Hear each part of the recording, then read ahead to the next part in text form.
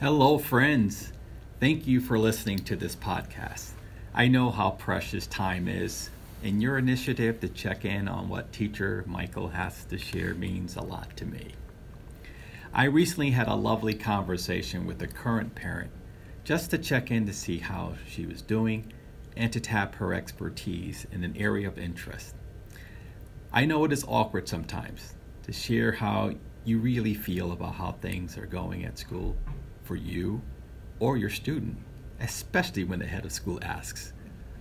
But I did appreciate her candor when she said she feels overwhelmed by the number of emails that comes from the school each week.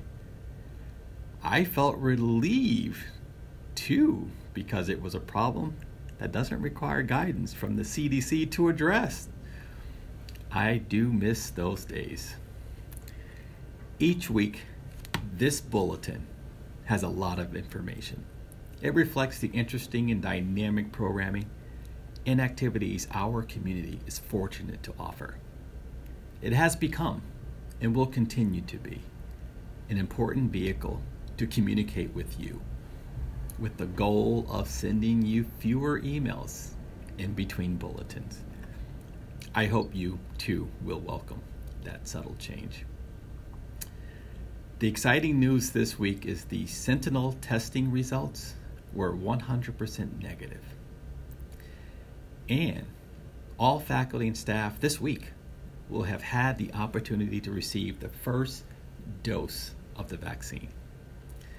This news, coupled with the continued trend of the positivity rate decreasing in the city, give me hope that we have turned the corner.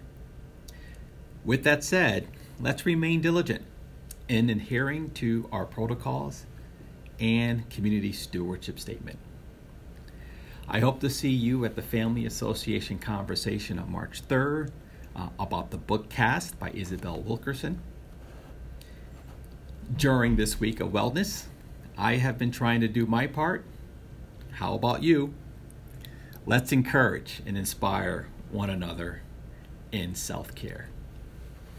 I appreciate you, friend. Have a great week.